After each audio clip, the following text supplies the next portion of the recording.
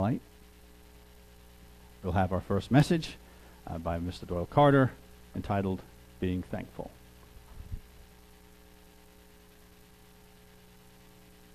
Greetings, everyone. I hope, there we go. Hopefully everybody had a wonderful Thanksgiving. I did, because I went to the Steels, and one of the things that caught me off guard, so Benjamin got a weird answer. He had some kind of device or paper that you do this, and you have to pick like a picture and then a number, and it came up with, what are the 3 things you're thankful for? I was totally like a deer in headlights, because I just don't think of that. I'm not always good at thinking on my feet. My real response to him is, first of all, I'm thankful I've lived as long as I have, which I'm not going to go further into that one at all. I'm happy that I'm in a stable church environment, because this is a very stable church, so I have a good church family. That was one thing. And the other thing, being a geek. I'm like Jesse in our church. I like all this stuff. We have stuff like this. I get to live long enough to see this stuff. Because right now, I'm studying something called radio astronomy. I had no idea what he's talking about in the second lecture, as I was telling our guests. And it's like I had to go on Google, instead of going to a book, go to Google and learn all this stuff. Like, what is he talking about? So there's a lot to be thankful for. But I want to go a little further than that. Besides family, church, and so forth, and having technology, it helps us out. So to start the basic theme of the message, I would like to share a quote with you from Ralph Emerson. And it is, as quote, "Cultivate the habit of being grateful for every good thing that comes to you, and to give thanks continually. And because all things have contributed to your advancement, you should include all things in your gratitude." I thought that was a good one, and it's true. Even Paul encourages this as well. Maybe not the advancement part at first, but it's there. We see in 1 Thessalonians 5:18. That is 1 Thessalonians 5:18. Yeah, good thing for glasses. I can actually read up there now. And I got trifocals of all things, too. I never thought I'd ever do that. It says, "In everything give thanks, for this is the will of God in Jesus Christ for you." So it says, in everything give thanks. And Paul repeats this to the Ephesians. He repeats it again. When he's writing to the Ephesians, in Ephesians 5:20, he says, "Give thanks always for all things to God the Father in the name of our Lord Jesus Christ." And why would you give thanks? Because sometimes our life gets a little rough. Like I was in between those jobs before I was hired by the company I was just hired. I got a little hairy every now and then because I wasn't sure if they were going to hire me, and they took 20,000 years, I swear. It really didn't, but that's how it feels in a trial. In reality, they just had to wait for 2 people to quit, which I wish didn't happen, but they did, and me and someone else got the benefit of that, or Tanner and I got the benefits of that. He got hired to a pretty decent job, actually. Why would we do it? Okay, here's why. Romans 8:28, as Paul states to the Romans, "And we know that all things work together for the good to those who love the Lord, love God, to those who are the called according to His purpose." So all work goes for it. I'll go back a little bit on a little personal example. I remember when I was first hired at some kind of lawn care place, and I remember it, and they didn't like you asking for time off. Well, the feast was coming around the corner, and I was directly hired too. So this, I guess, was a termination. But it doesn't matter. The point is, they said, if you go to the feast, Jim said, and I won't give any last name, just let it go. Jim said, who was the supervisor, said, "You will be fired," or terminated. He actually was more professional, terminated. So I gave him a note. I think it was from either Fred, I forgot what church I was attending, it doesn't matter. So I just gave him a note saying, "Okay, here you go, here's the holy days." And he says, "If you go, you will be terminated." Well, I felt like obeying God first. Okay? Well, I'm at Lake Texhoma talking to Steve, and I get a phone call on my little flip phone. Yeah, we had flip phones back then. That's how far ago back. It wasn't smartphones at the time. And I was proud of that flip phone. Now looking back, it looks like junk compared to what I got now. But it doesn't matter. The point is, he told me I was terminated. And several people saw I changed my mood and gave me encouragement. But in the example, for 2 weeks I was unemployed. And then it turned out I went to the right place. I don't know why I decided it. And I got a job. You know, the thumbs up. Dad was happy. Everybody's happy. It turned out that job gave me $1 raise, worked me 5 days a week.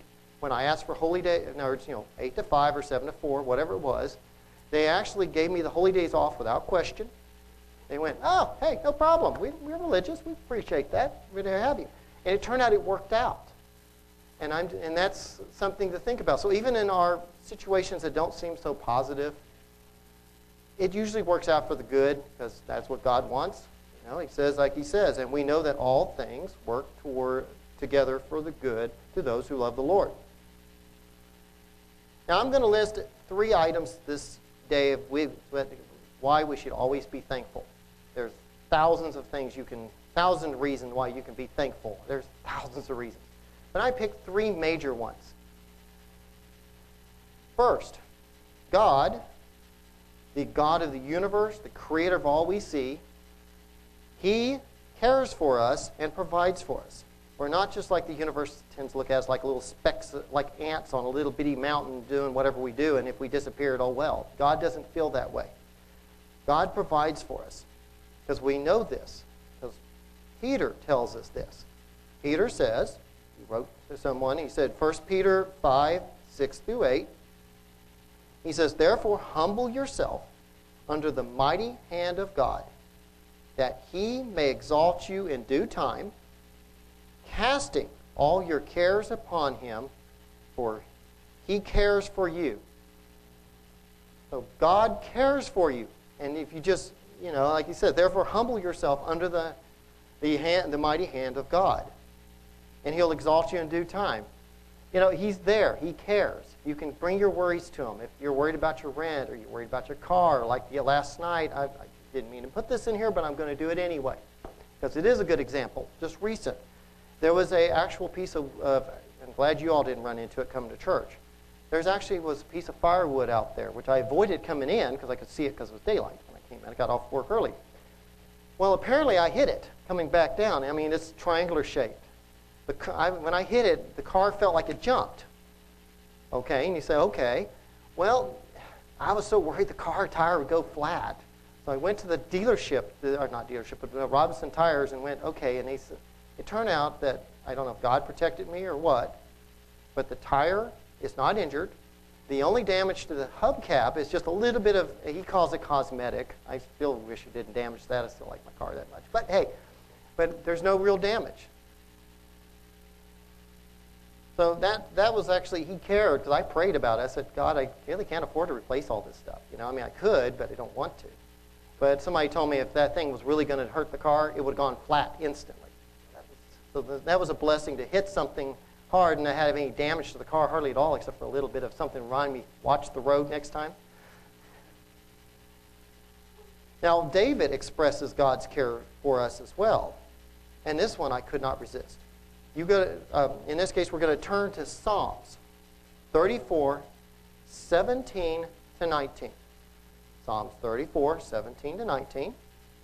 David says, the righteous cry out, and the Lord hears, and delivers them out of all their troubles.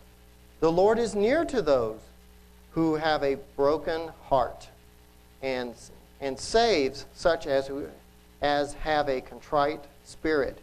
Many are the afflictions of the righteous, but the Lord deliver them out of them all. You can count on God to help you no matter what. I mean, the tire thing was just a minor thing. I mean, it turned out it was okay, but he's there to help you if you had a job issue. He's there if you have a, financial issue. I've had times you couldn't pay rent, I'm sure. And I'm sure you all can think of, Oklahoma, you all. I'm sure everyone can think of an experience when things weren't great and everything worked out after all when you approached God. Because he didn't promise us a bed of roses. Many are the afflictions of the righteous. And in the world we live in, that's just appears to be the way it is, and it gets worse, fortunately. And when we approach him in prayer, we're called to actually be thankful or give thanks. He says in Philippians 4:6, or Paul does, be anxiety, or as King James says, worry for nothing, but in everything, by prayer and supplication, with thanksgiving, let your requests be made known to God.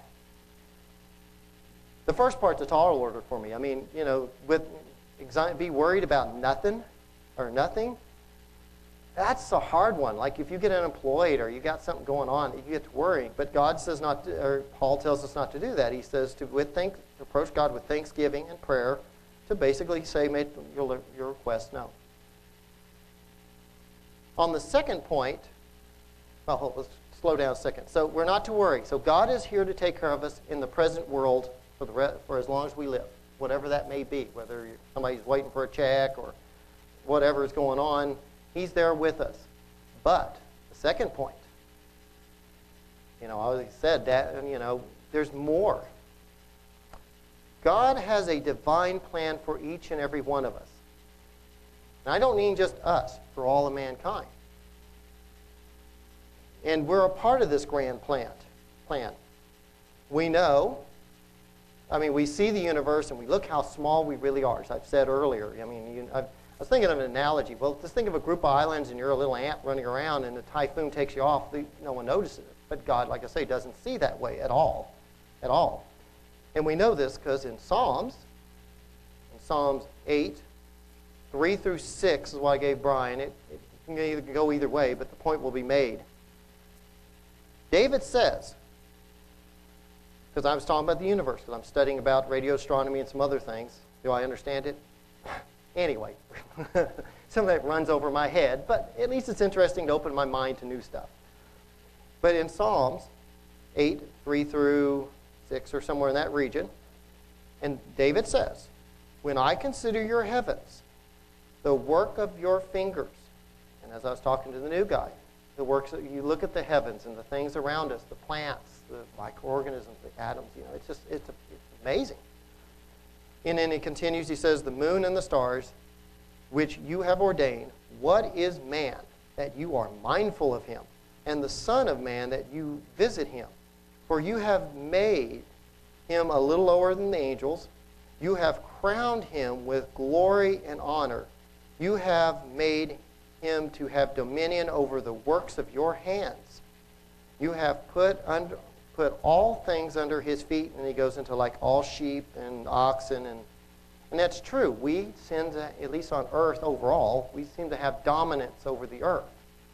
Whether that's good or bad is not relative. The point is we tend to do that. God does give us that ability. But it goes further than that. He didn't just give us dominance over, let's say, plants and animals and things like that. He gives us, in his plan, a grander option. Paul expresses it. We all know this one. Romans 8, 14 through 17. So in Romans 8, 14 through 17, we see, for as many as are led by the Spirit of God, these are the sons of God. For you do not receive the spirit of bondage again to fear, but receive the spirit of adoption, by which we cry out, Abba, Father. The Spirit himself bears witness with our spirit that we are the children of God. And if children, then heirs, and heirs of God and joint heirs with Christ, if indeed we suffer with him, that we may also be glorified together. He offers us to be part of his family.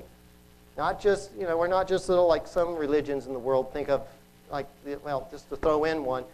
The Mesopotamians always thought, the ancient ones anyway, thought that humans were made just to serve the gods. That's it. They didn't care for them. They could have wiped them out. In fact, the mythology says they tried to once and just didn't succeed because one of them cared for humans.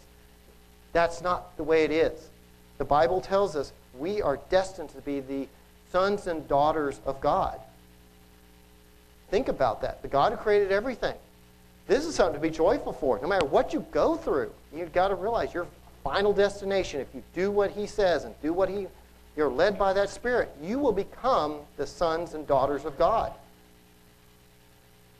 And I can't imagine that. That's just beyond me. I mean, the idea of immortality, okay, that's great. I can kind of figure that. But losing my arthritis and my fat eyes and things and getting a new body, I didn't get into the resurrection part yet. You know, that's something to think about. Something I would never thought of 30 years ago. But God gives us another thing also. It's not just to be part of his family. We're not just going to sit around and play harps or whatever people believe. We have a purpose. And everyone here I know can relate to this. Everyone, because I talk to everyone, I know what's going on.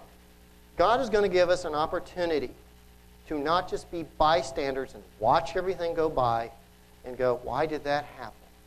He's going to give us someday the opportunity, once we're trained and out of this world and the kingdom of God comes around, we will have the opportunity to reign with him and prevent some of it and do whatever since he'll be the king, whatever he wants us to do to make the world better. For he says in Revelation 3:21, it says, to him who overcomes, we got to overcome, I will grant you to sit with me on my throne, as I also overcame and sat down with my Father on his throne. And a reference scripture would be Revelation 20, 1 through 4. Didn't give it to Brian, but that was one I thought of, where we will reign with him for 1,000 years. We will have an opportunity to correct the problems of the world. Not today, fortunately. But someday we'll be able to go in righteously to actually handle the situations in a proper manner instead of some of the ways we sometimes say, which God may look at us and go, we have a better system here. Chill out. So he's given us that as an opportunity. Now, one of the warnings, I like to do this once in a while, one of the warnings I have, since I'm mentioning world, is the world is super, super, super negative. I mean, I listen to KMRG, and all you hear about, they always do the 3 big things you've got to know, and one of them is always about the president. That's always the first one. But the other 2 is either somebody getting shot, killed, whatever. The other one's a robbery or something. Everything's negative. Everything is negative, which is not good. It's obviously not good. It's hard to be thankful when you hear about all this, because this is what Paul says about the latter days. He says, it's just as a warning, he says in 2 Timothy 3, 1 through, we'll just go through 2, as I get to my point. But know this, that in the latter days perilous times will come, for men will be lovers of themselves, lovers of money, boasters, proud, blasphemers, disobedient to parents, unthankful, unholy. I want to focus on the unthankful. Being unthankful is a bad thing. You should be thankful. I mean, obviously it's a bad thing. But, be thankful is what we need to be. And when you're unthankful, it kind of breeds a lot of the other stuff we see because you're not thankful for what you got. I mean, I'm happy. I mean, personally in my life, I feel God has really highly blessed me. And I'm sure if you looked at what you have and what you've got, family, like I said earlier, your jobs, you're not too thrilled with the job sometimes, but the job pays well. Hey, you've got a decent job. We live in a country where there's freedom. We need to be thankful, and we don't need to be unthankful. And it just as a biblical example to that is ancient Israel, which is said in Hebrews, which I didn't find in the scripture, but they were set as an example. Here they are. They're called out of Egypt, and the first thing they gripe about is we don't have food. Okay, so God says manna. Okay, yeah, okay, we got you food. And then they go, and I can understand it being unpleasant. I've already walked like at the Grand Canyon and just seen vast nothing, and walking can be a little interesting. Let's put it that way. But they had God with them, and then they gripe about water. They gripe about this, and they griped about this, and they griped about that. And they finally meet the Promised Land, and their ungratefulness, God just said, "You ain't going to make it. That's it. You're not going to the Promised Land. I've had enough." But he does say, and this is only a reference scripture in Deuteronomy. For those who are taking notes, Deuteronomy 29, 5 through 6. That's Deuteronomy 29, 5 through 6. And Deuteronomy 8, 3 through 5. Again, we don't have to post it. He tells them, this is why we need to be grateful. They go through the wilderness and all this, and they didn't notice some things. And God points it out. Well, one, he says, he goes into verse 5 of Deuteronomy 29. He says, your clothes have not worn out, and your sandals did not wear out on your feet. You know, think about that. 40 years. The sandals didn't wear out, and their clothing didn't wear out. I'd be lucky if my suit lasts another 10 years, okay? And my sneakers, the way they make them, don't even last more than 6 months, depending on how I wear them. But God made them last. And the other one talks about, your garments, the other one in verse 4, it says, your garments did not wear out, nor did your feet swell these 40 years, because they had to walk. They didn't have cars. We were blessed with cars. They had to walk. But they never noticed it because they were ungrateful. God's little blessings, they never noticed. And we need to be noticing these little blessings and thank God for them. If we've been blessed in many ways, and if we get ungrateful, we just don't see them. You know, why are you putting me through all this, God? I don't understand. You know, instead of saying, okay, you gave me this. Okay, here, I see it. And there's got to be a reason for why this is going on. So in conclusion, my message is basically to say, be thankful always, just like Paul said, like the quote I used. We can be thankful that God cares for us. We can be very thankful there. He's devised a plan for us, in fact. We're not just going to live this life and then die and go to sleep and then that's it. He has a plan for us. We're going to be a part of his family. We're going to be a part of his plan. And then he's going to, after our little training on earth, which we may not always be thrilled with all the trials, but hey, with all the training, we will actually be able to make a difference in the world and in humanity in the kingdom of God. So I wanted to close, if you've wondered why you didn't see Colossians, I wanted to close with that actually. It was my primary verse and I give Kim the benefit on that because she gave me a sheet in the back study over there for the teens, and it was all these things about being thankful, and this one really struck me. And I want to read it to you as my closing remarks. I'm going to let Paul talk to us instead of me. So in Colossians 3:15 through 17. That's Colossians 3:15 through 17. And let the peace of God rule in your heart, to which also you were called into one body, and be thankful. Let the word of Christ dwell in you richly, in wisdom, teaching, and admonishing one another in psalms, like we had earlier, hymns, and spiritual songs, singing with grace in your heart to the Lord. And whatever you do in word or deed, do it, or do all in the name of the Lord Jesus Christ, giving thanks to God the Father through him.